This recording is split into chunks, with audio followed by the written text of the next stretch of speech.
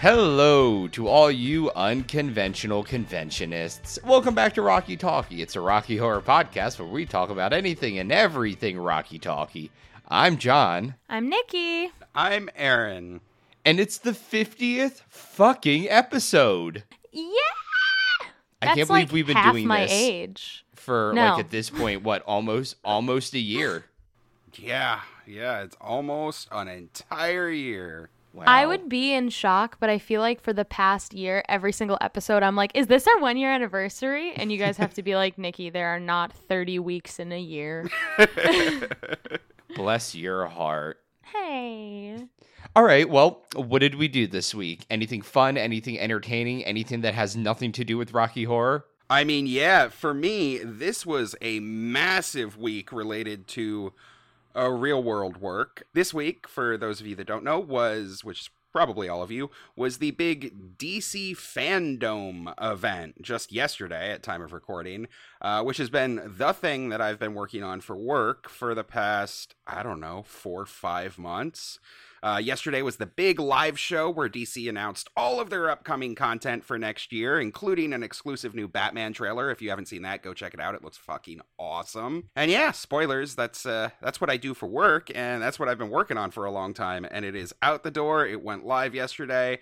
There was the big live show. I am so happy to have that as a massive weight off my shoulder. You guys know how that is, right? You finish a big, giant project, and you just kind of sit down afterwards, and you're like, it's done. It's done. That's it. It's done. Yep. So now I can, start working on the next big thing on Monday. But for one day, for this Sunday that we're recording, I am free. What were you up to this week, John? So nothing really interesting, actually, I can't say that. A lot of things have been interesting this past week. However, I'm not really at liberty to talk about most of them right now.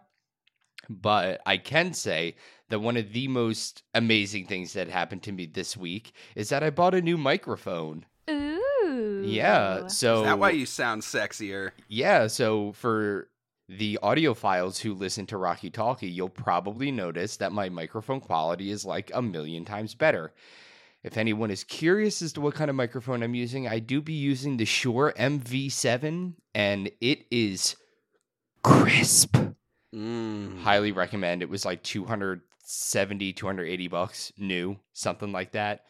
Go buy one if you're in the market for like a really high-end USB mic. But I figured that because I'm doing Rocky Talkie weekly, I stream every night, it was probably best for me to get a microphone that was geared towards podcasting, streaming, things like that.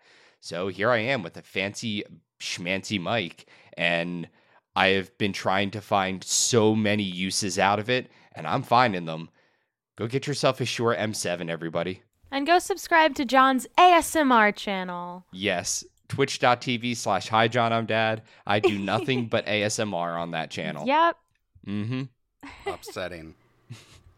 What about you, Nikki? What's been going on? Okay, well, I don't want to break the rules, but this week, basically, all I've been doing is Rocky Horror, because, we're on the Halloween Forever tour. We got 5 more stops.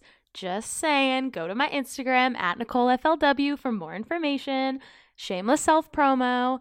But I've just been performing so much. Like, I played Janet last night, and I'm playing Rocky tonight. Or I played Janet on Friday, and I'm playing Rocky tonight. And my body is falling apart. So I think next week I will be hanging out with my chiropractor for a large duration of the week. I'm very excited. But other than that, I haven't really been doing much. I've just kind of been vibing and like trying to stay sane. You've been there.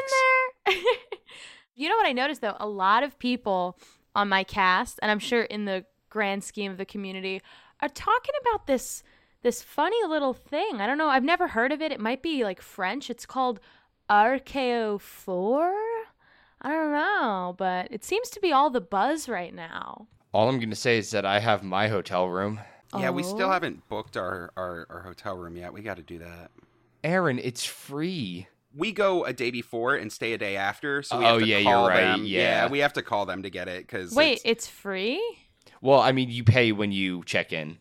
It is definitely not Oh. free. You still got to have $1,000 when you get there. Oh, but- really? I didn't know that. That's so convenient. That's so convenient. Yeah, exactly. That's why I was like, yeah, I'll get it now. Thanks, book it. Roy.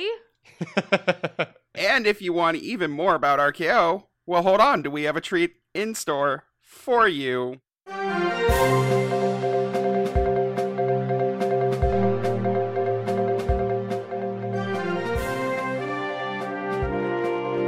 Hello to all of you unconventional conventionists. It's time for an RKO Con 4 update from your 2022 Rocky Horror Picture Show Convention Masters, the RKO Army. As always, it's coming to you direct from us, the crew over at the Rocky Talkie podcast. Woo. Yay! Hell yeah. Woo! Oh my goodness. But it's not just us this time. For this announcement, we are honored to be able to include a very, very special guest, the devastatingly talented and breathtakingly beautiful Rowan Kamore. Hey, so happy to be here. This announcement is even hotter than last time, and so fresh it's literally being taken out of the oven right now, as of this announcement. Okay, this is it, Rowan. Are you ready to make this humongous RKO announcement to the whole entire world? Drumroll, please. Hedwig. Woo! Yeah. They said Hedwig! Oh my god! It's the word! They said Hedwig. Yeah, so Hedwig, essentially, for those of you who do not know, is a rock musical in the same vein, and I'll only call it here, it's the same vein of Rocky Horror, only because it says so on the back of the DVD. It is a cult rock musical about a genderqueer rock performer from East Berlin who underwent an unwanted botched sex change operation, leaving them with an angry inch. That is where the title comes from. Essentially, the movie follows their story as they basically talk about their life and their tragedy through song, and it is absolutely beautiful. I highly recommend it for anyone who hasn't seen it before, especially with the newest 4K remaster. And we're going to do it at RKO 4 for the first time ever. It has never been done at a Rocky Con previously. This is going to be the first ever debut of it. Ah! Oh my god! No, we didn't explain Oh my it. god, oh my It's god, oh my crazy. god, oh They my said god. Hedwig. Multiple times! Oh my god, this is so exciting. I am personally a huge Hedwig fan, and it's going to be just amazing to get to see it, especially now with an all-star con version. So, as you said, Rowan, this will be the first time Hedwig will be performed at a con. So, what made you decide to do one now? Well, it was something that was often requested for us to do at our con. As you know, RKO Con is pretty famous for bringing together lots of alternate productions outside of Rocky. As you might know, we currently do Dr. Horrible, Shock Treatment, Repo the Genetic Opera, etc. Hedwig was at the top of the list for a long time. A lot of people wanted to perform in this show and never have before because their casts don't do it. So, in turn, after lots of talks with Roy, we decided to bring it to con. Is this your first time directing or acting in a Hedwig show? Have you done it before?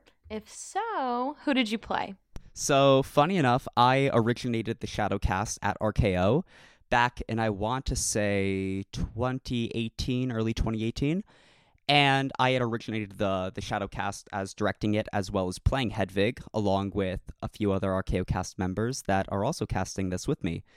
Now, I originally played Hedwig, although I have veered off, and I play basically any role where, at this point, I can just fill into. This sounds amazing, Rowan. I am so here for it.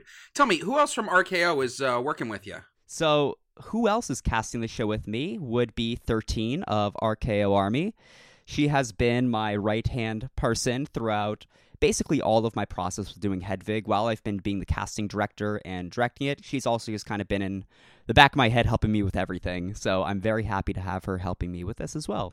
I'm super curious. What part of putting this show together are you most excited about? Well, I'm really excited to see other people other than just RKO performers do the show. Even though I had directed it in 2018 and we've been doing it at RKO for so long, I myself have never actually seen another cast perform this show. I know it gets done by a few others, but I personally have never seen anybody other than us do it. So it's going to be really exciting to see the community come together and really just embrace this cult film to its best degree. Awesome. So, do you foresee any major challenges for this show? Like, is there a way you're going to work to mitigate them ahead of time? I mean, I know Hedwig is super difficult as far as like blocking and crazy costume changes. Yeah, so when I was initially thinking about bringing it to con, the biggest issue that I was thinking of was, oh my god, the blocking could be so complicated that we aren't sure if people are just going to know this on their own. So something that I'm going to be doing is once people are cast in the show, I'm going to have a full blocking write-up as well as a full costume guide that I'll be able to send people. This will make it so much easier for them to get a feel of how our show runs. On top of that, we're also going to send them photos of our past shows so they can also get a feel visually of what they look like. So I gotta know, are you guys planning on having that crazy full hair suit that Hedwig wears? We are planning a full hair suit. Yep. Oh, I mean, that sounds amazing. I always know, like, when I see, like, The Room or one of these other shows that I'm not super familiar with, I'm always sitting there going, okay, maybe I could do that, but I'm not exactly sure. So it sounds like you got that all taken care of ahead of time. That's fantastic. RKO does juggle so many alternate productions that it's kind of tough to keep track of all of them, but we are thankful to have so many great leaders within our cast who put so much time and effort into making sure that our shows run so well. For those of us who may not have seen the movie in a long time, or maybe even ever, how many roles are there to be auditioned for? So Hedwig is actually slightly a bit of a bigger ensemble than some of our other shows. There are 19 total roles within the show, and that includes both main characters and background characters. We obviously have Hedwig, Yitzhak, Tommy Gnosis, which are the main three, but then we also have so many vibrantly just fun background characters and sub-characters that, you know, I would just love to see performed for people that actually really, really want to be in it. So could you tell us a little bit about what the audition process will be like, if you know right now? Like, can you give our listeners any insight as to what you'll be looking for in an audition for some of the major roles? Yeah, so essentially for an audition process, it'll run similar to how our other alternate productions get auditioned for at RKOCon. So essentially what will happen is if you keep your eye on the RKOCon page, eventually we'll put up posts about auditioning. And this isn't necessarily just open to people who are on Rocky Casts. Anybody could do this. Normally, what the directions will be, you can have a little description of yourself sent to them, as well as a photo of yourself, either in costume or just a headshot. What we would really, really love to see is a video of you performing one of the scenes live. It doesn't have to be in costume or anything, but just so we can get a feel of who you are as a performer, that would be amazing. Yeah, historically, RKOCons have been very community first when it comes to casting shows. Like, they tend to cast themselves last for performance roles and make sure everyone in the community has a shot at getting picked for the roles they want, which is amazing. You guys are very hospitable. But let's say, in some world, casting comes up a tiny bit short, and there's one role vacancy in this show that you, Rowan, have to fill in for. What would you most want to perform as? I would have to say probably Hedwig, because that's the role that I had started off with. Although I have been really, really, really wanting to play one of the band members. So in the event that all of these Hedwig roles get filled up, I would absolutely adore being in the band for once. Nice. Which costume Hedwig, if you had to pick?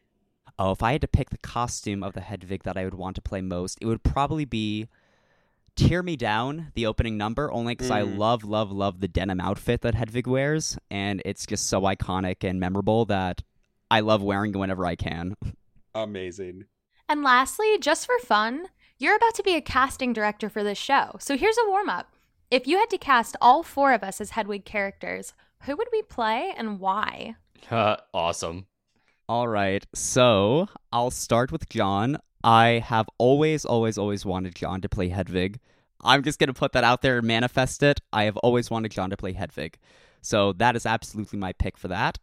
For Nikki, I would say probably Yitzhak. I feel like Nikki would be able to do an incredible Yitzhak just based off photos that I've seen of Nikki as Rocky or Janet or just other roles. I just think it'd be perfect. For Jacob, I would really love to see Jacob as Schlotko, the drummer, because it's just so chaotic and energetic that I feel like Jacob would be perfect at that.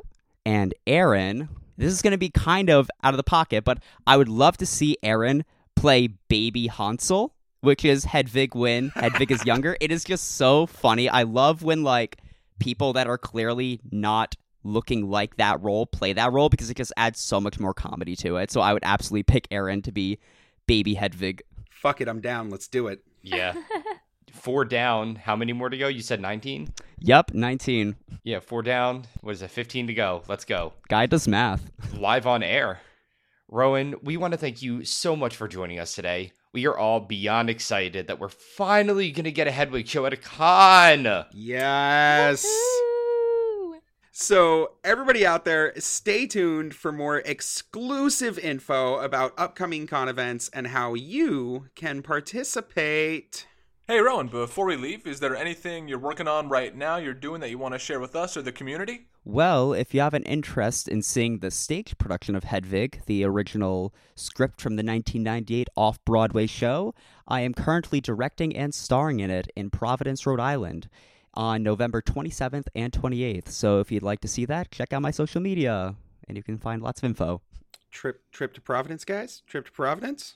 Don't forget to tune in to us, the Rocky Talkie Podcast, for all the latest in global and community Rocky Horror news. We're over at RockyTalkiePodcast.com. We'll see you all at RKOCon 4. Bye. Bye-bye. Later. Bye. Penis. Thank you so much, Rowan. And with that, let's get started with our first segment.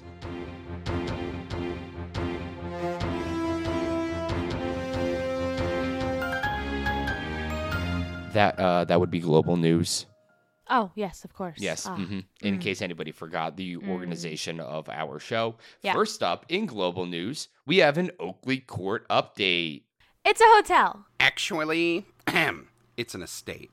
Actually, this time it's haunted. Ooh. Oakley Court, as we all know, has been the set and backdrop for a multitude of horror films since the mid-60s when production company Hammer Film Productions, who are obviously known for their horror films, used it as the backdrop for their first 5 horror films. That's right, guys. In addition to our beloved Rocky Horror, the castle has also been the setting for 2 Frankenstein movies, The Curse of Frankenstein and The Evil of Frankenstein, and 2 Dracula movies, The Brides of Dracula and Dracula, Prince of Darkness, as well as the 2020 Dracula series, plus a whole lot more.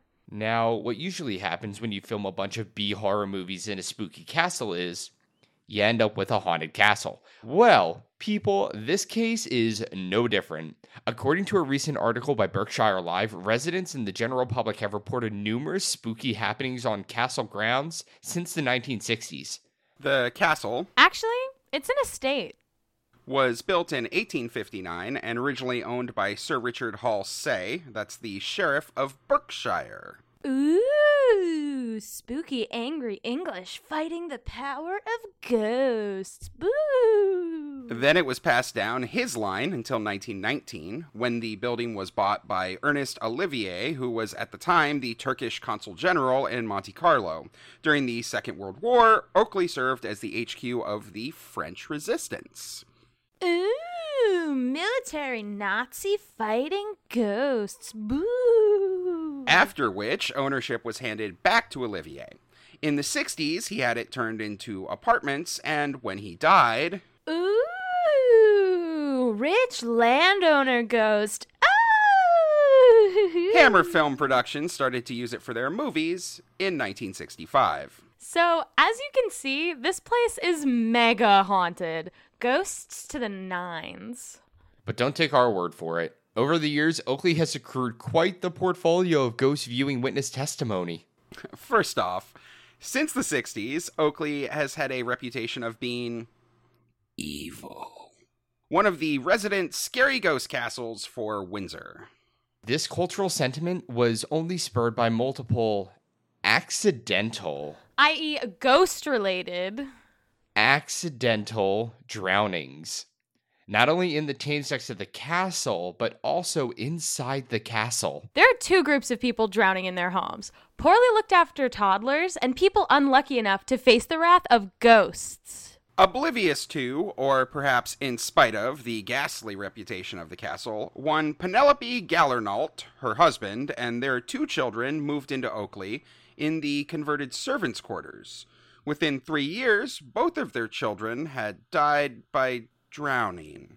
And in 1972, Penelope further reported paranormal sightings on castle grounds, saying, I started to see people walking in the grounds wearing hoods. Ooh, boo. One morning, I found a box on the doorstep. When I opened it, I was horrified to see the body of one of my cats with its neck broken. And Penelope also told reporters, the house has an aura of evil, and I could never go back there. Do, do, do, do, boo. Horror films being made there might seem like a joke, said Penelope. I'm sure evil has rubbed off on the place, or something awful has been invoked. I can think of at least 2 evils that have rubbed off at Oakley Court, and their names are Aaron and John. Wow, rude. I didn't even stay there for the wedding.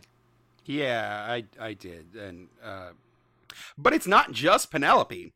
A senior policeman who had responded to calls about strange sightings in the area said, quote, there have been some strange happenings at the house, which have never been fully explained. We made regular patrols after complaints about witchcraft being practiced, and things seem to have quieted down for now. And it's true. After the 70s, the ghosts seemed to die down, but one soul, brave enough to speak up about the spooky horrors, came forward in 2016 about his stay at Oakley on TripAdvisor, saying, My girlfriend and I spent a sleepless night in the hotel. After both independently experiencing a bizarre, cold, and uncomfortable presence in room 337 for most of the night. Needless to say, we were astounded when we got home and Googled Oakley Court Hotel haunting. We thank you, Nick H., for speaking fact to truth about the Oakley Terror when no one else would. Thanks, Nick H. You're the hero we all deserve. I've got to ask you both, did you get to experience any terrifying encounters while you were there a few years ago? Honestly, not really. The only thing that really freaked me out about Oakley Court was that there was an inane amount of spiders. Yeah, mostly the spiders. Yeah, they were everywhere. There's like this one hallway that kind of connects one part of the hotel to another part of the hotel, and it's covered in windows.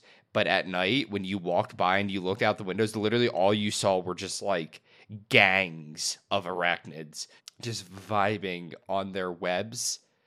And I'm not talking like 1, 2, 3, like I'm talking like a dozen a web.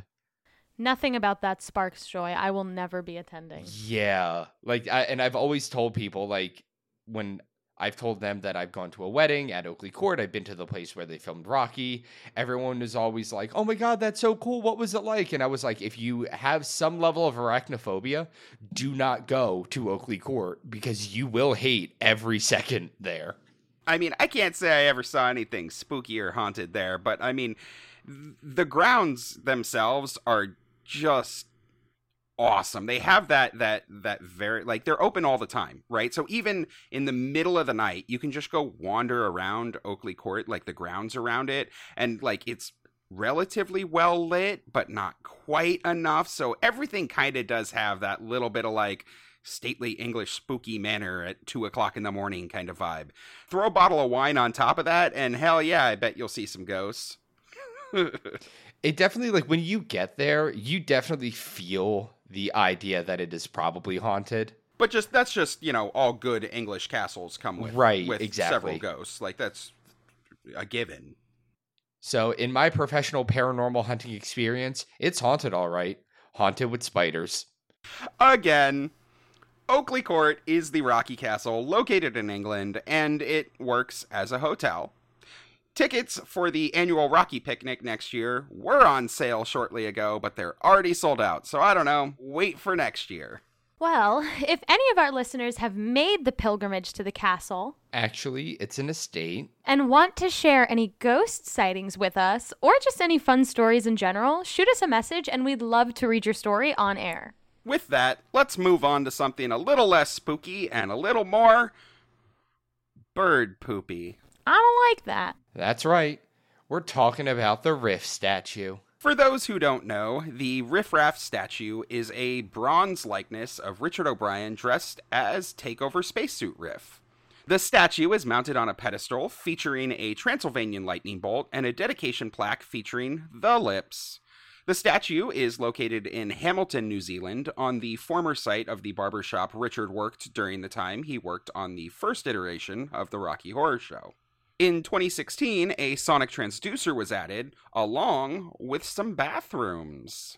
There's even a live cam on the website, and you can even download a picture of yourself standing by the statue. Of course, the statue has its own website, because why wouldn't it? You can find it at www.riffraffstatue.org. I can't believe that exists.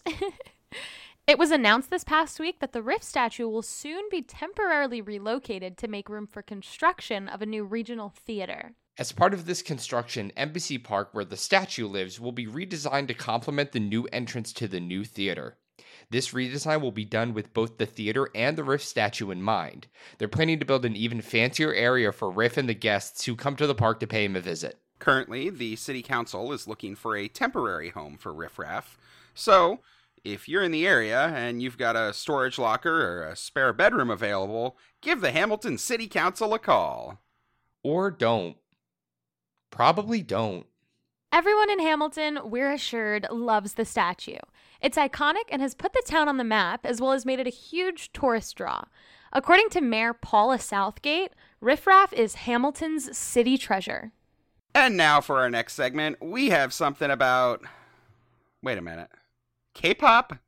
Is this right? K-pop? Yeah, K-pop. What do you got against K-pop, Aaron? The Phoenix Theater Company is putting on a production of the Rocky Horror Show. And at the helm is their Frankenfurter, Shime Costa, who has a storied history from reaching national popularity in Croatia at 13 years old to forming EXP Edition, which is one of the first non-Korean K-pop bands in 2017. Shime was born in Croatia, and by the age of 13, he had released 3 albums, as well as appearing several times on national television. He later enrolled in Arizona State University, where he got a degree in musical theater and performed in a college production of the Rocky Horror Show, also as Frank. He said the performance was one of the, quote, most amazing acting experiences of his life. After graduating college in 2008, Shime moved to New York to try to make it as a musical theater actor. But, whoops, he accidentally slipped and fell into a wildly successful band instead. Hate when that happens. Yeah, same. I hate when I become famous for things. Oops. EXP Edition started out as the thesis project of Bora Kim, an at the time master's student of art and sociology. Her thesis went on to be titled, I'm Making a Boy Band. She and 2 colleagues started to run management for a self-developed boy band that was made to question the identity of K-pop bands. There's even a Vice documentary about their whole experience. The thesis made the rounds on social media in October 2014, but it wasn't until April 2017, a full 2.5 years of preparation later, that EXP Edition debuted with their single, Feel Like This. And as you might guess, the formation of a non-Korean K-pop group did stir up some controversy. For example, according to an article on Fronteras.com, when the band first became popular, there was a K-pop forum website that asked, who's more handsome, EXO or EXP? And after you answered that question, it asked why, and it gave 2 options. I like Asian men or I like white, black men. Oh, yikes. Yeah, Racism. that's pretty gross. Yeah, unfortunately, the group has seen quite a bit of this sort of negativity within the K-pop community over their band's identity. Nevertheless, what started as a thesis in 2014 is still going strong today. Though Shime is taking a break for a bit to perform back in the States, including his current role as Frankenfurter with the Phoenix Theater Company. Shime is incredibly excited to be returning to the role. He's told journalists that he's most looking forward to the audience interaction and playing Frank with all the extravaganza of a rock concert. If you're in or around the Phoenix area and would like to catch Shime on stage, the Rocky Horror Show will be playing at the Phoenix Theater Company until December 5th, where you can snag tickets for as low as $45. If you'd like to check it out, you can visit phoenixtheatercompany.com. It's also linked for you in our show notes. And with that, I think it's time to head on over to Community News. First up in Community News, we're going to talk semen. What? Semen. John Stantonopoulos, I don't think that it's that kind of a show. Aaron, we talked about this. We have to give the people what they want. Yes, but not at the expense of our reputations, Nikki. My mother listens to this show. Listen, Aaron, it's not like it's anything to be ashamed of. Sex work is work, okay? And if anybody listening to this show has anything to say about that, Mom... Yo, what the fuck you both going on about? I will not debase the quality of content I put out into the world. My name is on this. What if my colleagues see this? There's nothing wrong with talking about perfectly natural human bodily functions. There's no reason for us to shame people for things we all do. Next, you're going to try to shame people for farting. Okay, I'm going to need you both to hold your goddamn horses. First of all, Aaron, all of your colleagues know about semen. I promise. We ain't surprising them, buddy. I mean, I guess, but... Yeah, and second of all, Nikki, I fart. I fart all the time. I'm farting and scrolling on Facebook right now. Okay. Third of all, I don't mean semen like cum or jizz, brogurt, baby batter. Clam sauce. Spooge. Yeah, exactly. I mean seamen. Like sailors. Like men of the sea. Oh. Alrighty then. Lay it on me.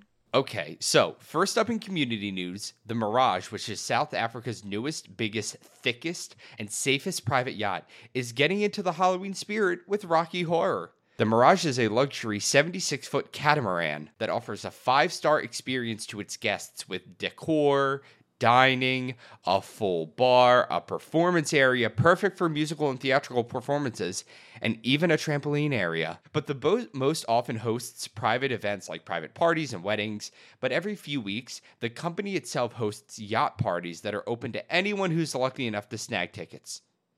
These tend to be themed events, like decade-based dance parties and murder mystery dinners, that kind of thing. But more recently, the Mirage has started hosting Rocky Horror Yacht Parties. They held their first sold-out event just this month on October 2nd, and they have upcoming encore events scheduled for October 23rd, November 5th, and December 30th. This is a 3-hour-long Rocky Horror extravaganza at sea that'll run you 950 South African rands, which equals about $65 or 1/46 of a franc jacket. Your ticket includes welcome drinks, exclusive Rocky-themed gifts, a special audience participation bag to make sure you and your friends get the full Shadowcast experience, plus tons of pre-show entertainment. And of course, it's Rocky. It's Halloween. Costumes are an absolute must at this party.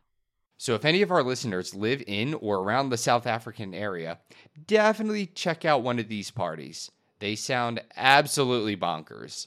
If you want to grab yourself a ticket, the link's in our show notes. Wait, that's it? 3 pages of lead up for like 1 page of actual content? And to educate the public on new and interesting names for man chowder. And speaking of providing public services...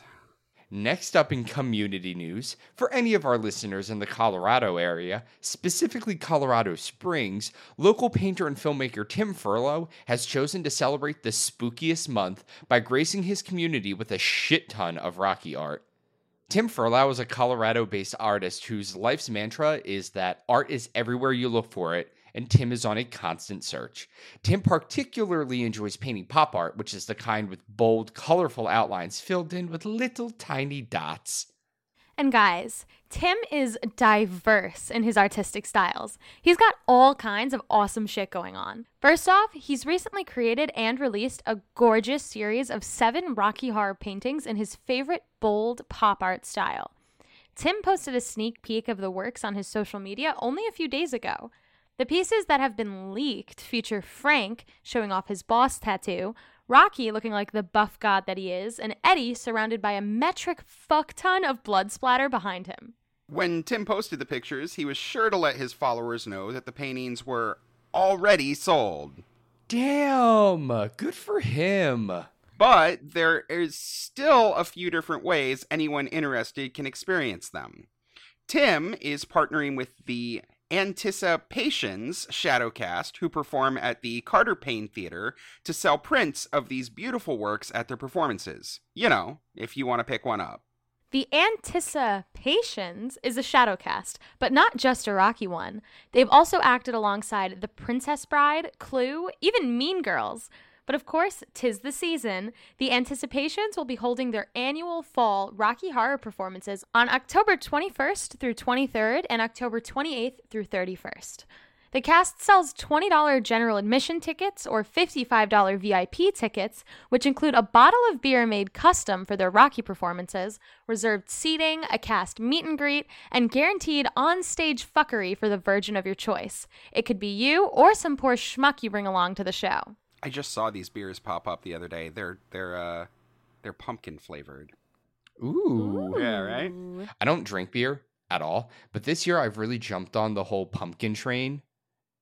I used to shit on it for so long, but I'm like, John, just let people enjoy things. And I'm a believer. Yes, Sam and Trey from over at JCCP just sent us an awesome bottle of pumpkin whiskey. I'm so excited to dig into that. I just be loving all pumpkin. I'm a white girl. Like, Yeah. come on. And you're allowed to enjoy it, Nikki. Yeah. So plus, on Halloween, they snazz their show all the way up with cocktails available for patrons throughout their performance. And I heard a rumor you can even buy Tim Furlow Rocky prints at these shows. Shit, man, these sound like fun. Why aren't we going? Road trip, road trip, road trip. Well, if any of our listeners are interested in going, we've got a link to the cast's social media in our show notes, where you can find all the deets about their upcoming performances. But wait, there's more. That's not all we've got about Tim Furlow. He's a busy man. He's got a lot going on. Really? There's more? You bet your ass he's got more. Tim is a worldly guy. He knows a lot of people. He's got a lot of connections, if you know what I mean. What do you mean?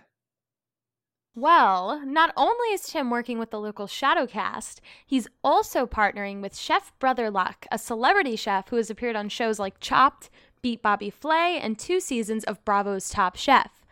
He and Tim are joining forces to create and prepare Rocky Horror Art Dinner, a 7-course meal inspired by the art and the film of Rocky Horror.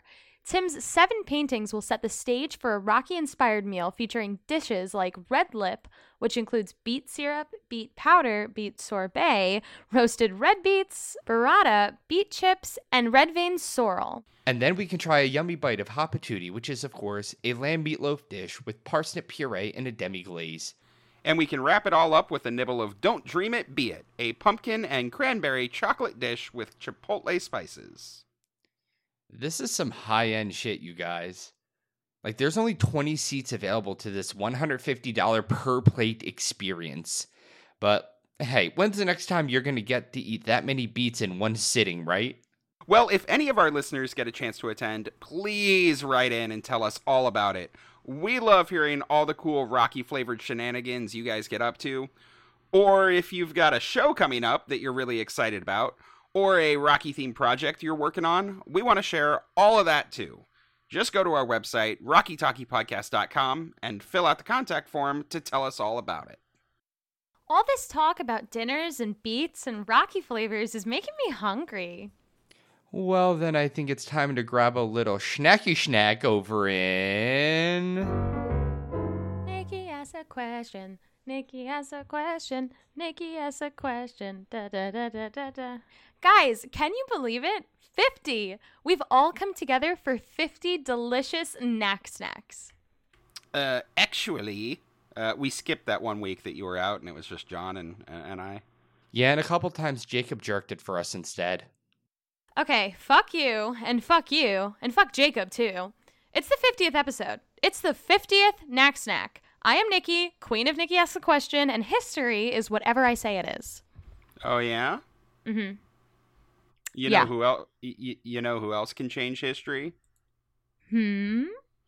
Crack.com, apparently. Oh, god damn it, Aaron. You want to fact check a listicle? I'll list your list, if you know what I mean. Yeah, got him. We know what you mean, but no. I want to do my thing. Fuck your thing. What's your thing? Aaron's all butthurt because Crack.com did their yearly, hey look, it's October, let's do an article about Rocky Horror. And this year, they had some particularly spicy hot takes that they compiled as Behind the Scenes 13 Facts About the Rocky Horror Picture Show. Oh, I saw that. There were a lot of people in the community that chimed in on those posts. I've never seen an article shit on so hard by the community. But depending on whose comment you go by, the facts in this thing are either 100% totally fabricated, or partially accurate, or a few little fibs. So I'll bite. I'm a little curious. No! Damn it! I want to do my thing. We can do your thing. What's your thing? We'll knock through these real quick first, and then we can do whatever Nikki wants to do to celebrate our 50th Knack Snack. Fine. Deal. You're gonna regret it.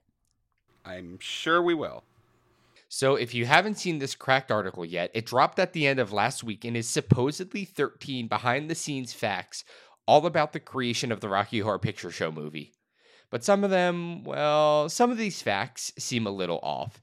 And some I know that we've covered on the show before and are also not exactly true. So item number 1, or 13, I don't know, listicles work in reverse. Item 1, according to Cracked, Rocky Horror is the longest-running theatrical release ever. On its initial release, it was a critical failure. A year later, thanks to an executive at 20th Century Fox, it was regularly screened at a midnight showing in New York. The midnight showing grew in popularity, with copycats springing up across the country for over 40 years. They cite an article from The Atlantic for this one. Starting off on a good note, this one is mostly true. Rocky is definitely the longest running theatrical release ever. Yeah, the details, though, are a little off. It was true that the initial release was a failure. Well, I mean, mostly. Except for in Los Angeles at the United Artists Westwood Theater, where it actually premiered. It did fairly well there, with devotees of the Roxy stage show attending the movie again and again. But otherwise, it was pretty much a flop everywhere else. There is an account, even before the film would hit the midnight movie circuit, that at least one small-town theater manager reported that groups made up of the same 40 or 50 people were returning to see the film every week. But Cracked does get it right that it wouldn't explode until it hit the midnight movie circuit, though their timeline is a little off as well. Right. They call it a year later, but Rocky actually opened September 26th, 1975 in LA. It was April Fool's of 1976 that it opened at the Waverly Theater. So close, 7 months or so. You can give them a pass on that one. And they got it right that it was an executive at Fox, Tim Deegan, that worked to get it into the midnight movie circuit. But not first before trying it as a double feature with the 1974 Brian De Palma cult classic, Phantom of the Paradise, which of course stars Jessica Harper, who would later go on to play Janet in Shock Treatment. That went about as well as you can expect. I personally really enjoy Phantom, but it doesn't hold a candle to Rocky. And the last thing that they mention in this first fact, that midnight showings grew in popularity as copycats sprung up around the country. Well, I think we all know that that's kind of like a half-truth at best. It's well documented that the spontaneous nature of callbacks in the Rocky Horror experience evolved independently in a huge variety of places. By the middle of 1976, you had late-night showings with participation in New York, LA, the Riverside Twin in Austin, Texas, with many, many others soon to follow, Pittsburgh, Chicago, and so on. And once the cat was out of the bag, so to speak, all the theaters started iterating and evolving and adding bits they had heard and seen from out of town. Not like a copycat situation, but an independent evolution. So I think, all told, we can give Cracked the benefit of the doubt on this one. I'd say it's mostly correct. All right, awesome. Just a note, if we're going to do my thing, we've got to get through these a fuck ton faster. Like, a lot faster. Anyway, number 2, or 12. Fuck listicles. According to Cracked, the opening act was going to be shot in black and white. Brad and Jane's Dull Life was initially designed to be black and white, with the first color being Frankenfurter's red lips on the elevator. The studio rejected the idea. Did you just say Brad and Jane? Yep, that's what it says. Brad and Jane. Well, next. Yeah, this one is easy enough. Typos aside, it's true that the movie was going to start in black and white. We went over that a ton in our episode about the Wizard of Oz tie-ins with Rocky, one of them being the opening in black and white until Frank turns around in the elevator. The inaccuracy here, other than, Brad and Jane, is that it wasn't necessarily the studio that rejected the idea. Right. It hasn't been super well documented exactly who made that call or what the series of events was that resulted in the black and white opening being axed, but nearly all of the pre-production work was done with the black and white opening in mind. Sue Blaine designed her costumes to work in black and white. Brian Thompson designed the sets to be shot without color. The shooting script, from only a few months before filming would begin, still had it planned out for black and white. The studio may have played a hand, but there's no proper citation for that. Alrighty, next up. Meatloaf was in a wheelchair for the motorcycle scenes. A stunt double rode the motorcycle, but for close-up shots, they put Meatloaf in a wheelchair since it was a less dangerous option. However, he still got injured. His stand-in tried to catch him and broke his leg. So this one's fairly accurate, right? The source is, after all, directly from Meatloaf's special feature that was released with the DVD. I know Aaron knows it. It's the one where he shows off that he still owns Eddie's jacket. Yeah, Cracked does repeat basically what Meatloaf says on the commentary. However, Meat is a consummate storyteller. There definitely was some injuries during the shooting for Hot Patootie. That is true.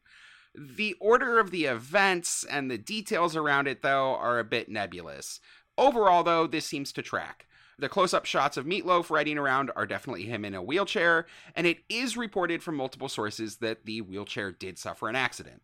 The details of that accident, or again, the order of events, and frankly, how much of a role Meatloaf played in them, I think that's a topic for a whole other episode. Damn right it is.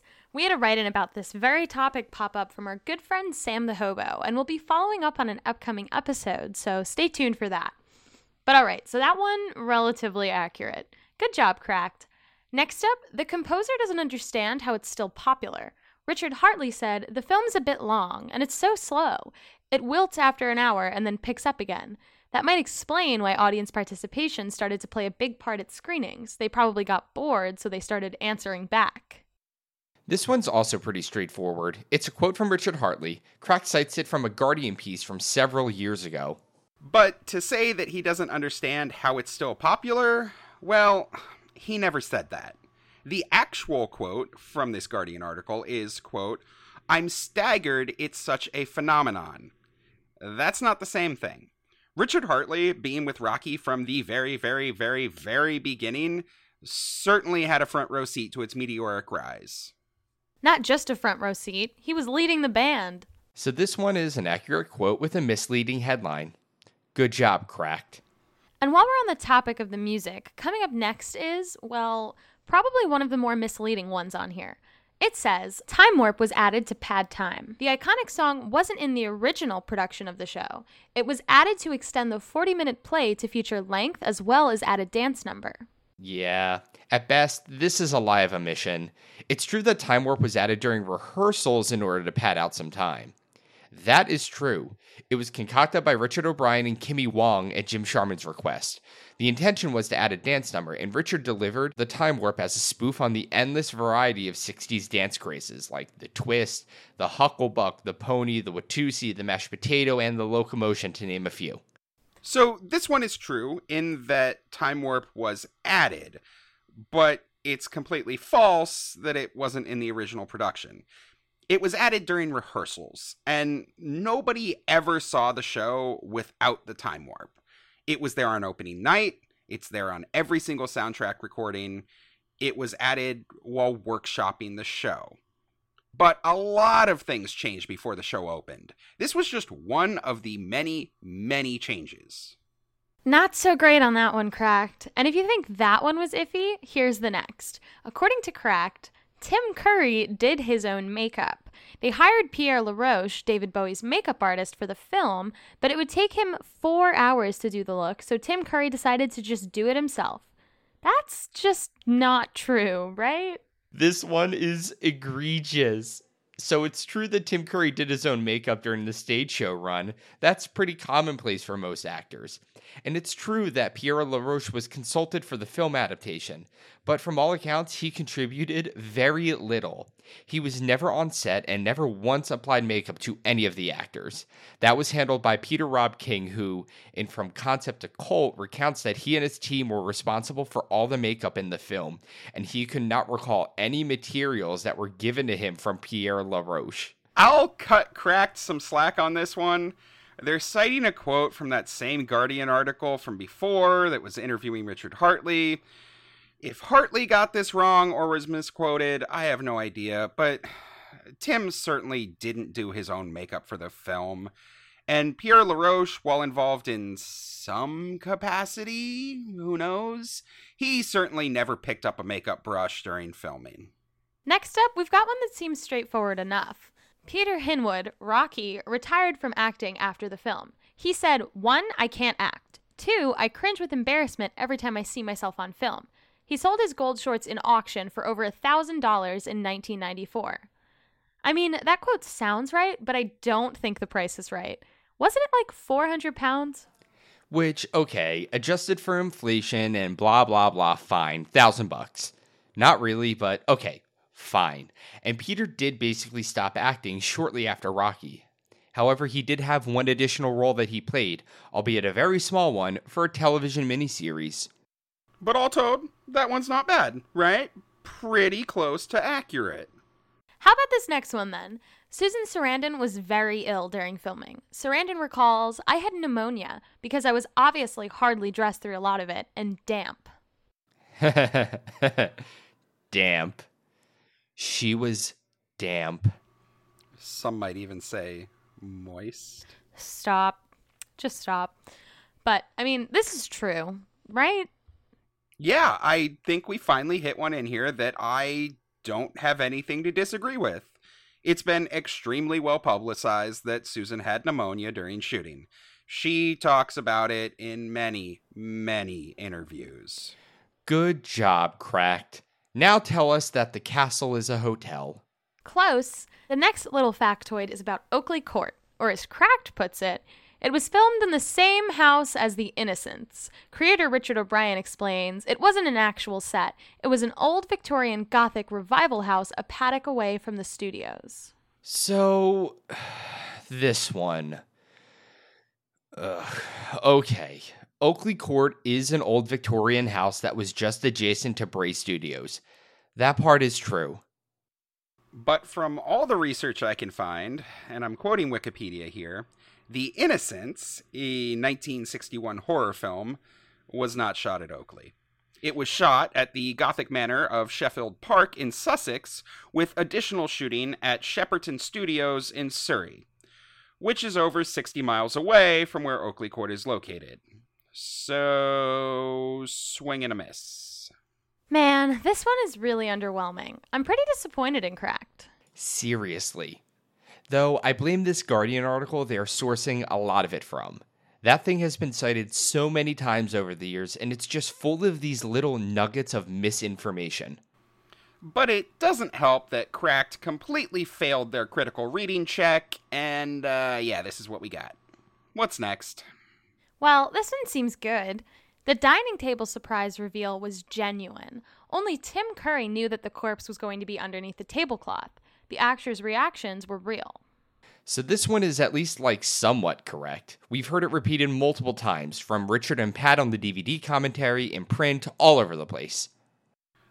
But I think that this one is a bit more of an embellished story than anyone will ever admit. Because if you look at the shooting script, the thing that every single actor had, at the very end of dinner scene, you see this. Frank suddenly pulls away the tablecloth to reveal a glass coffin containing the decomposed remains of Eddie. Now, I'm not saying that the story is false. We've heard it enough times that I certainly believe the actors were shocked in some way about how the scene had been dressed. But, well, it was in the script, so it couldn't have been that big of a surprise. Also, not to be a bitch, but the stand-in thing for Eddie's corpse is not good. Like, I wouldn't be scared. I'd just be like, what the fuck am I looking at right now? Who took a shit under the table? Yeah, Yeah, like, honestly. it looks like a messed up cake from Cake Boss. Like, I'm not... I would not be surprised. I'd be like, okay, we're doing this shit today? Okay. But whatever. The next one, kind of a doozy. They say, Brad and Janet were actually dating. 20th Century Fox wanted the British production to include Americans, which is why they brought on real-life couple Barry Bostwick and Susan Sarandon. Yeah, and that's just not true. Like, yeah, Fox wanted Americans for Brad and Janet, but Barry and Susan were never a couple. It was 1974. Susan is still married to Chris Sarandon. This one is credited to Richard O'Brien from, you guessed it, that same stupid Guardian article. But I mean, a basic fact check would have disproven it. Barry has certainly gossiped about how attractive Susan was, and they were definitely a group unto themselves during filming, being the only Americans and having actual film experience compared to the rest of the company. But a couple? No. Almost done. 2 more. The lips in the opening sequence are magentas. The voice is creator Richard O'Brien's, Riff Raff. The lips on the poster, however, belong to former model Lorelei Shark.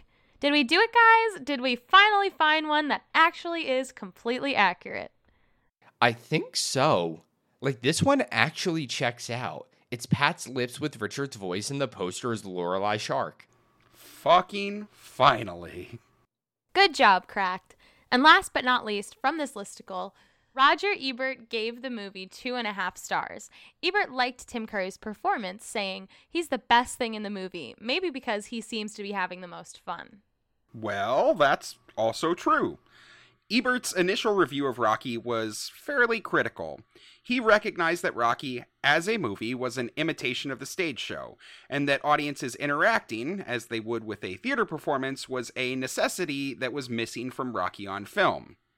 Was he super prescient for 1976? Well, maybe. His review didn't come out until August of 1976. If you can do the math, that means Rocky had already made a massive splash in New York and in other cities on the midnight movie circuit, before Ebert's review came out in mid-August. He completely neglects to mention the burgeoning fan phenomenon, but I find it pretty unbelievable that the foremost authority on cinema was just unaware of what was happening in theaters literally all across the country, especially in his native Chicago. And still, I'm gonna hand it to Cracked. Like, this one is at least true. Ebert gave it 2.5 stars, and the quote is lifted directly from his review. Like, all right. Amazing. So, 13 facts straight from Cracked, of which we can say, what? Maybe half of these are mostly correct, with the other half ranging from, maybe, to, you got the details wrong, all the way to, well, that's just fucking bullshit. I cannot wait for these to be quoted over and over for years to come. Lovely. All right, so you know how we did your thing? Yeah. All right, Nikki. What do you want to do for your big 50th Knack Snack special? We already started. What? 50 episodes. That means I want to do rapid fire 50 Knack Snack facts. And even though some of them sucked, I'll give you credit for all 13 that Cracked had, seeing as we just went through them. So 13 down, 37 to go. Come on, let's do this. Leroy Jenkins. Number 14. The original title of the play was They Came from Denton High. The title was later changed to the Rocky Horror Show, and eventually the Rocky Horror Show. Number 15. The original name of the Riff Raff character was Joe Vitus. Brad was originally known as Ricky. Both of those are in the Rocky Horror scrapbook in Richard's original notes. It's a super neat book if you're interested in checking out like the very beginnings of the stage show and seeing a bunch of really cool first-hand notes from Richard. Number 16. Tim Curry's audition song was Tutti Frutti. He was originally auditioning for the role of Rocky. Number 17. Some of the people who auditioned for the show at the Roxy when Rocky made its way to California were Richard Gere, Chris Sarandon, John Travolta, and Cassandra Peterson. You know her as Elvira. I love that. Also Chris Sarandon. How random. This was before Susan had been tapped for the film.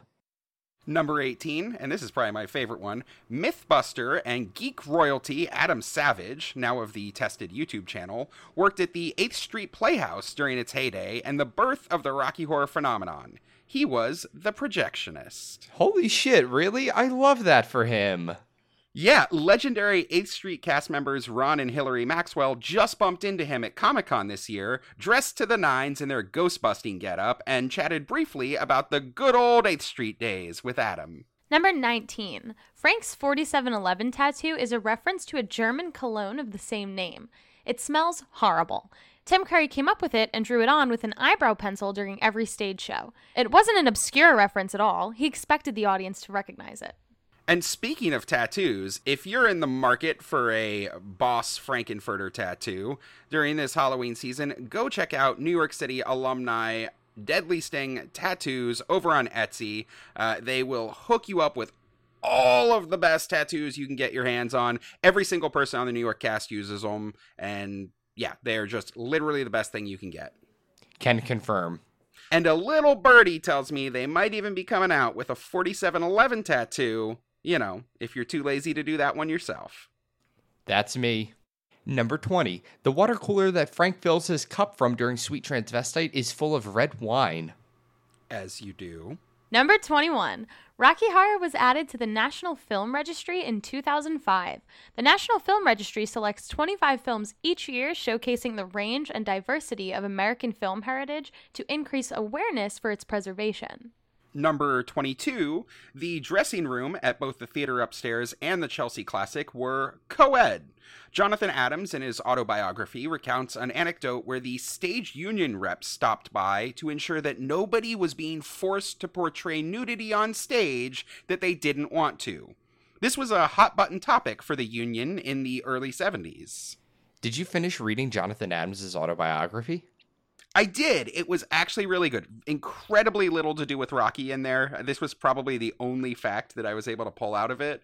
He doesn't even touch on Rocky until like 5 pages at the very, very end. But his story is absolutely fantastic. It's incredibly well written, although extremely weird and experimental. And once you kind of understand Jonathan Adams as a person, you're kind of like, oh yeah, he wrote a really weird thing. I'm shocked. So he's that kind of like, you know, artsy kind of like new age bohemian kind of guy. But I loved it. If you get a chance to pick up a copy, you probably should, especially if you can find it for cheap.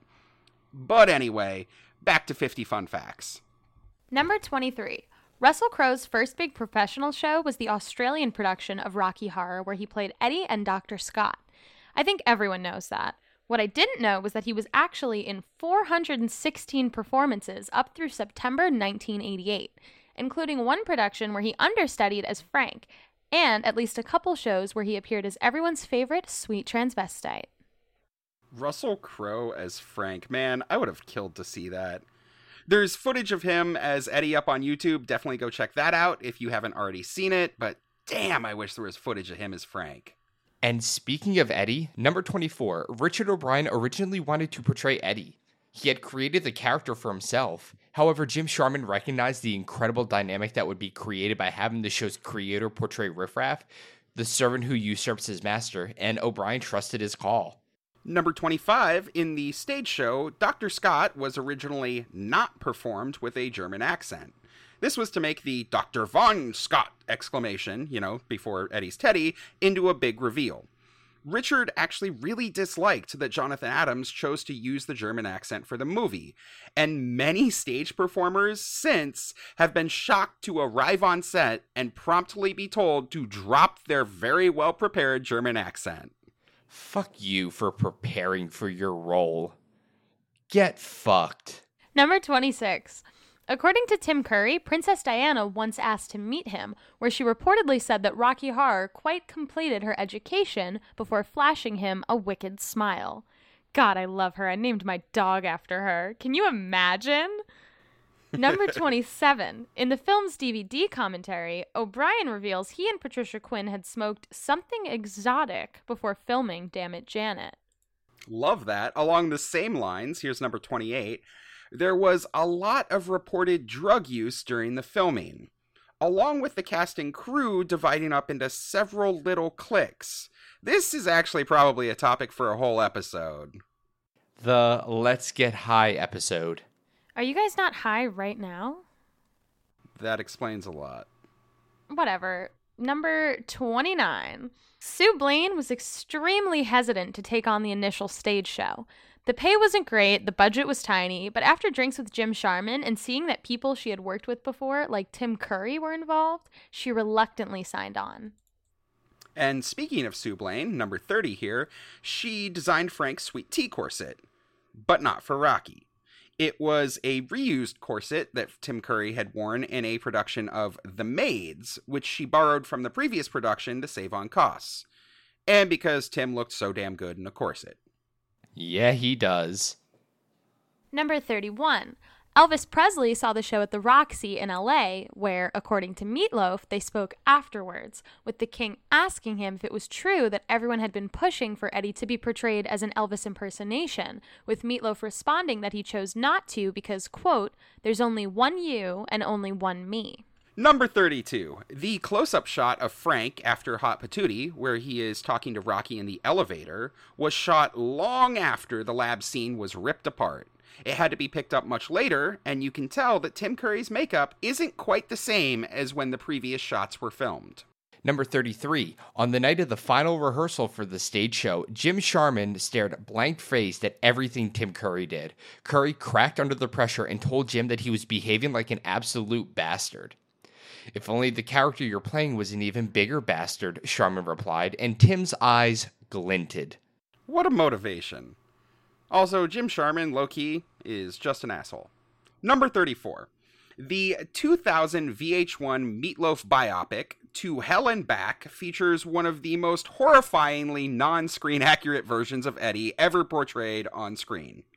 Spliced into actual footage from the film, it features probably one of the worst Eddie costumes I've ever seen, including an honest-to-God cheese grater around his neck instead of a Melbro slingshot. The full movie is up on YouTube, but don't hold your breath. It's horrible.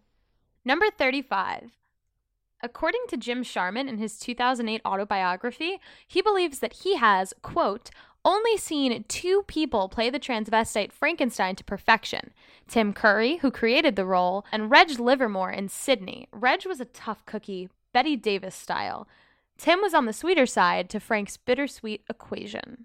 Number 36. For the 1976 Mexican interpretation of the stage show in Mexico City, the show's title became El Show de Terror de Rocky.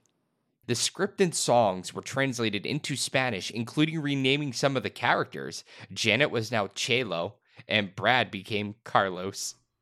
Damn it, Chelo! Oh, Carlos! Number 37. Speaking of weird adaptations, in 2008, an Australian production directed by Gail Edwards starred recording artist Iota as Frankenfurter. Iota was the winner of several awards, including the Helpman Award for his performance as the lead in Hedwig and the Angry Inch. Hi, Rowan! Fun fact about that 2008 production, they revamped the show into a bright, glitzy, flashy cacophony of colors and lights. And for the start of Floor Show, Frank rode in on a giant penis. That show did not last very long. Number 38, at Oakley Court, which is where the movie was filmed, today, in the same spot where the coffin clock stood during filming, is a magnificent grandfather clock. No skeleton in this one, but it is a pretty sweet antique. Number 39. In Shock Treatment, the layout for Nation and Cosmo's office is nearly identical to a set that Brian Thompson designed for the 1972 film he worked on with Jim Sharman titled Shirley Thompson vs. the Aliens. That film also features a shot that is nearly identical to the one used in Shock Treatment for Lullaby, where the camera slowly dollies across a series of vignettes and then back again. Number 40. Almost there, boys. During the original stage show run, according to Rainer Burton, one night immediately following Curtain Up, both he and Tim Curry had to dip over to the gentleman's toilet for a quick pee break, already fully clad in costume. When they got to the gents, they found a short, elderly gentleman at the middle urinal. They took up spots on either side of him and took care of their business. After the man had left, Tim Curry turned to Rainer and told him the man was none other than American playwright Tennessee Williams. Rainer takes pride in the fact that there aren't many people, alive or dead, who can claim to have shared a row of urinals with Tennessee Williams and Tim Curry at the same time. Tennessee Williams, as in A Streetcar Named Desire, Cat on a Hot Tin Roof? Like that guy? The one and the same. Go figure. Number 41, Little Nell sparked a bit of controversy when she appeared on British television's London Weekend Show to perform her debut single, Dude the Swim, and accidentally reprised the pool scene from Rocky by exposing her nipples to the watching audience. According to Nell, in a later interview, the bathing suit didn't fit properly. Sure it didn't, Nell. Sure it didn't. Sure, because you don't just love flashing your tits to all your fans. Uh-huh. Mm-hmm. I sure do. Number 42, you may have all heard of Rocky Horror Shows His Heels, the unreleased original treatment that Richard O'Brien wrote as a sequel before switching gears to develop Shock Treatment. A lot of the songs from Shocky were directly written for Rocky Horror Shows His Heels. But did you know, before it was called that, the original name for Richard's script treatment was Curse of the Baby? Dun dun dun. Number 43. While we're on the subject of Shock Treatment, fun fact, it was turned into a stage show musical in 2014. It ran at the King's Head Theater for about 3 months. Reviews were positive but blasé. The incredibly prescient mass-market reality TV angle had already become a reality, leaving audiences feeling the material was dated. Number 44. In 1979, playwright Bill Gleason wrote a play intended for middle school students titled The Clumsy Custard Horror Show. The plot has very little to do with Rocky. I mean, how could it? It's strictly PG rated. But it does incorporate a ton of audience participation into the sci-fi musical. Number 45. Susan Sarandon recalls twice that she went to see Rocky Horror in theaters since its premiere. In 1982, she took the young Molly Ringwald to see the film as they prepared to shoot The Tempest. And she saw it again in 1998 during the making of Anywhere But Here. She said, quote, I took Natalie Portman and my daughter and Lucas Haas and Thora Birch, who was in the movie also. Apparently, the experience had changed a bit too much for Susan's tastes by the 90s. She said, quote, the audience has diminished. It was everyone just shouting obscenities for 2 hours, and you couldn't understand what they were saying. There used to be a bit of organization. I sound like an old lady, but there was total anarchy. Sure, Susan, just casually go see Rocky with Natalie Portman and Molly Ringwald. All casual-like, and then fucking complain about it. Number 46. It wasn't until 1979 that the original run of the Rocky Horror Show played on a traditional proscenium stage when it moved to the Comedy Theater, where it played until late 1980. The biggest adjustment for the new space, Frank's entrance could no longer occur from the back of the audience and allow him to enter the stage from the long catwalk extending out into the aisle. The original stage show run lasted a total of 2,960 performances. Number 47. Many of the Transylvanians were hired through a London casting agency that specialized in unique-looking individuals. The incredibly politically incorrect name of the company? The Ugly Agency. Which, fair. Not gonna lie, the Transylvanians are some weird-looking motherfuckers. But you don't need your agent to call a bitch out like that. Damn. Number 48. Wrapping us up with some facts that you wish you could unhear. Alvin and the Chipmunks once covered the time warp on the official album, The A-Files, Alien Songs. And, well, it is exactly as horrible as you would expect. Here, take a listen. You're spaced out on sensation, like you're under sedation.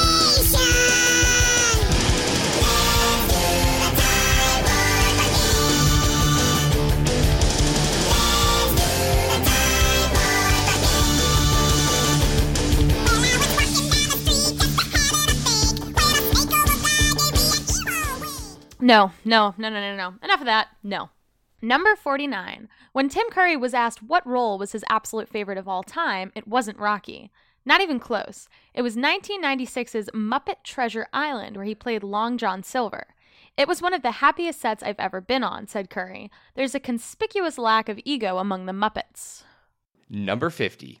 And last, and certainly least, coming in at number 50 on our Nikki Asks a Question 50th Blowout episode, the most important Rocky Horror fact you will hear today. Share it with your friends and tell them that you heard it here first. The castle is now a hotel. Actually, it's an estate. And that's our show. We want to thank Jen from the New York City cast for her heads up about boss tattoos, and to Sam the Hobo for sending us a fantastic bottle of whiskey. And to you, the audience that is tuned in to listen to us stupid fuckers talk about Rocky Horror for 50 fucking episodes. Thank you so, so much. And here's to 50 more. And I want to offer a huge congratulations to friend of the show, Gretchen, for making her debut with RHPS Buffalo this Saturday. Yay, Congrats! Gretchen! If anyone has a question that they'd like to answer on air for Nikki Asks a Question, or some community news they'd like us to talk about, or even a cool story to share with the community, we would love to include it on our show. Just go to our website, rockytalkypodcast.com, and fill out our contact form to tell us about it. If you're enjoying Rocky Talkie, please help us out by rating, reviewing, and subscribing to the show. It makes the podcast more accessible to new listeners, which really helps to grow the show.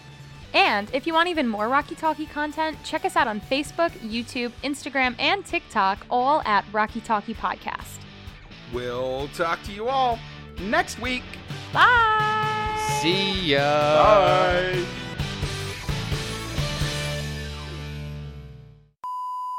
There's You know, nothing this could wrong be- with talking about perfectly natural human bodily functions. There's no reason for us to shame people for things we all do. Next, you're going to try to shame people for farting, etc. Seriously, Aaron, you're a part of the problem. Yeah, well, et cetera, et cetera, et cetera. Yeah, you know, etc., etc. You make good points. Peas and carrots, bitch. Daniel's going to have a great time editing that. His name's Aaron. His name's Aaron. Aaron is going to have a great time Hi, editing that. Aaron. Hey, dude. I Sorry literally, that the John reason just why I called said you Daniel is because I'm Daniel. scrolling on Facebook and I passed somebody named Daniel. Sorry, Aaron Daniel. Well, John's Aaron here for Daniel. Baby batter. this. Clam sauce. Stop. No. No.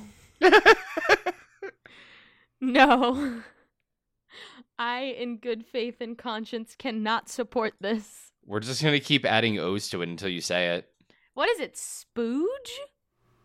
Well, there Who we the go. fuck calls it spooge? You put a trampoline on a boat? Why not? Scary. Well, the boat moves, and well, you if jump. you jump and land in the ocean, it's not like you're going to take fall damage. God damn it. Nikki, I like the way that you think. I mean, come on. I'll be honest, every video game that I'm able to play that requires me to jump from it, or any video game that I play that there is some way that I can jump from an extreme height, you bet your ass the first thing that I do is jump from said extreme height. Oh, yeah, you got to find out what the fall damage rules are. Right, like- exactly. Mhm. And I don't know if I need therapy for that or not.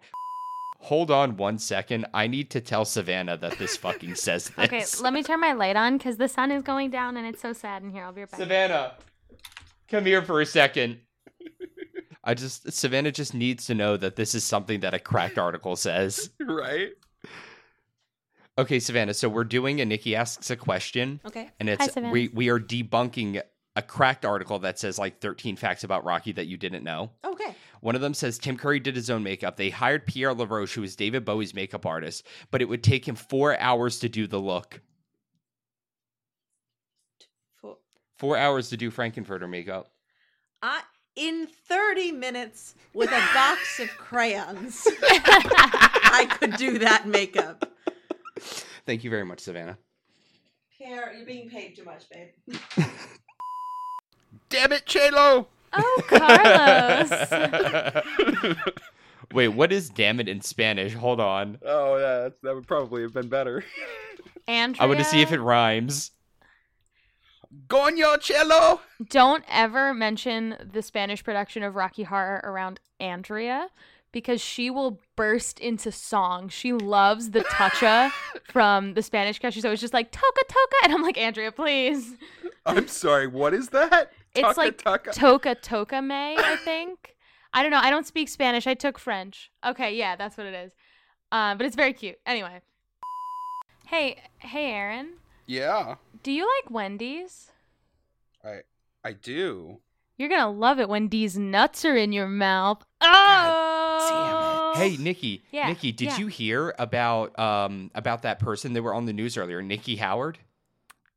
Yeah, I did. Yep. I Yeah, am Nikki actually Howard, very these familiar. nuts gonna fit in your mouth. You did this to me last time I was on air, jackass. I'm gonna do it every single time that you're on air, because then I did jackass. it to my boyfriend, and he got mad at me.